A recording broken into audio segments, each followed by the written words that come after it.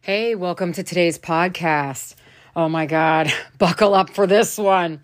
So this morning, I turned off the news at my parents' house, and wow, did it go sideways. And you might think this is just going to be like an awakened versus unawakened parents rant, right? Yeah, I thought so too. But what happened next went so much deeper than I could have even imagined. The universe has a master plan that we are all playing small parts in. Pay attention to any triggers that come up. Wait until you hear how this ended up. Oh my God. So I have made posts on TikTok before that since awakening and healing, I try to avoid the news as much as possible. Now, my parents love the news, which makes for a lot of fun interactions. I told my mom, there is 2 questions to ask yourself. Can I help that situation? Will that situation help me? I am planning a hike.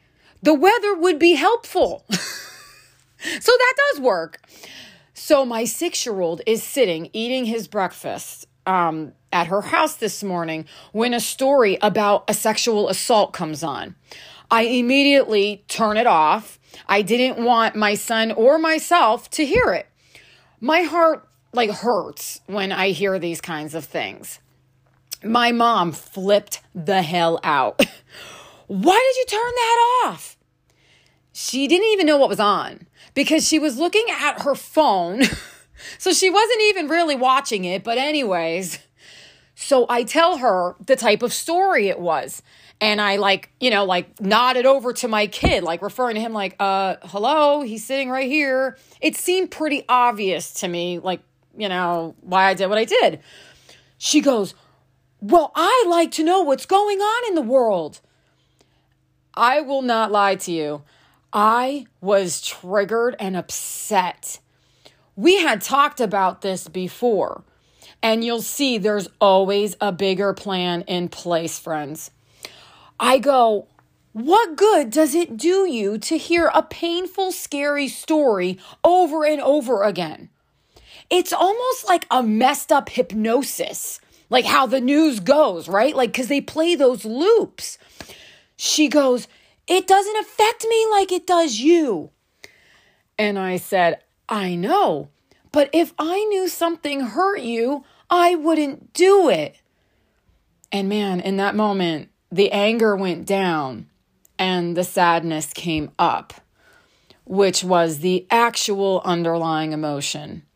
It hurt because my perception saw it as she would rather watch that than stop something from hurting me. Oh my God. It was revealing a major wound, decades deep. When I was little, my mom left me and had chosen herself over me. And holy crap, here we are. The real hurt appeared. Damn, you know something is hurting me, but you're still choosing what makes you happy. You always do this. Holy shit, there it was. The story. I attached the story that I didn't fully work through yet.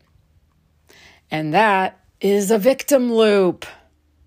The loop that feeds the hurt and reactivity.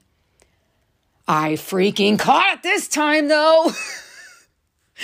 My inner child and shadows were screaming. And this is where you change the game for yourself, friend. I could have sat there in that feeling of, look what you keep doing to me. Look what you've always done to me. But instead, I started investigating. What am I feeling and why? If you don't turn the questions inwards, you'll just continue getting triggered and hurt. I heard a great TikTok right after it. Universe is funny like that, right? How you relate to the issue is the issue. Oh my God, hear that again. How you relate to the issue is the actual issue. It's not even the actual thing that's happening. I had inner child and shadow work to face. And it's not even a thing of like, I'm in the right on this one. It was the fact that I got so emotionally charged in the situation that tells me there's more. And it can only get handled within me. My mom is my mom. And if I truly look at her spiritually, she is perfect as is. I know. We all are, right? It is my past experiences that perceive this incident as her hurting me to do what she wants again. Wow. My awareness kicked in. And I also saw that to her, it was about me judging what she prefers and her perceived loss of control and power in her own house. It took a minute, but I could see that. So then I start conscious parenting her and I go, I respect your house. My turning off of the TV was only for care purposes, not control. Never my intention to overpower her. And that if my child wasn't eating, I would have moved us. Okay, cool. So we come to an understanding. And that's that, right? Nope. Wait till you hear how Spirit helped me process the rest of this. It's so beautiful. So I sit down to meditation with the intention of doing the inner child healing that I know was revealed to me. So I open my mind and I allow Spirit to help me. A scene pops up where I was bawling hysterically on the front steps of my dad's house when I was about maybe 9 years old, maybe. My mom had taken me for a few hours, and now I was going back with my dad and former stepmother, who was really mentally and physically abusive. And I was too afraid to tell anyone how bad it truly was, because she told me not to or else, and I lived with her. So I am watching the scene, and I could see clearly how bad my reaction was, and would have been like, what's really going on here? But my mom couldn't see that. She just thought that was because I was sad to see her go. And she left. Then I start seeing other scenes. My great-grandmother being raised with abusive, alcoholic parents. I see her emotionally shut down. I see my mother's mother. Now get this, she had my mom at 16. The father took off and my mother never met him. All this in a day and age that you could imagine how horrific it was mentally and emotionally. I see her emotionally shut down. Then I see my mother being left to be raised by my great-grandmother. My mother had neither of her biological parents present and was not only passed down being emotionally shut down, but their nervous systems as well. Did you know that? DNA evidence shows that the state of the nervous system gets passed down in utero at least 2 generations. So picture this, and this blew my mind. Your grandmother has your mom in her belly, right? She passes down the state of her nervous system while pregnant. And your mom passed down her system state that without healing started in the womb of your grandmother. It's wild, right? So I am seeing now my grandmother was an unwed mother with a dude that took off at 16 in 1959. And she was already working with the nervous system of my great-grandmother who was messed up from her upbringing.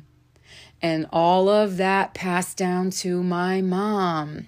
My mom couldn't see my request as an emotional need because she was never taught or healed enough to access that. Now, don't get it twisted that it's okay for her not to respect a boundary.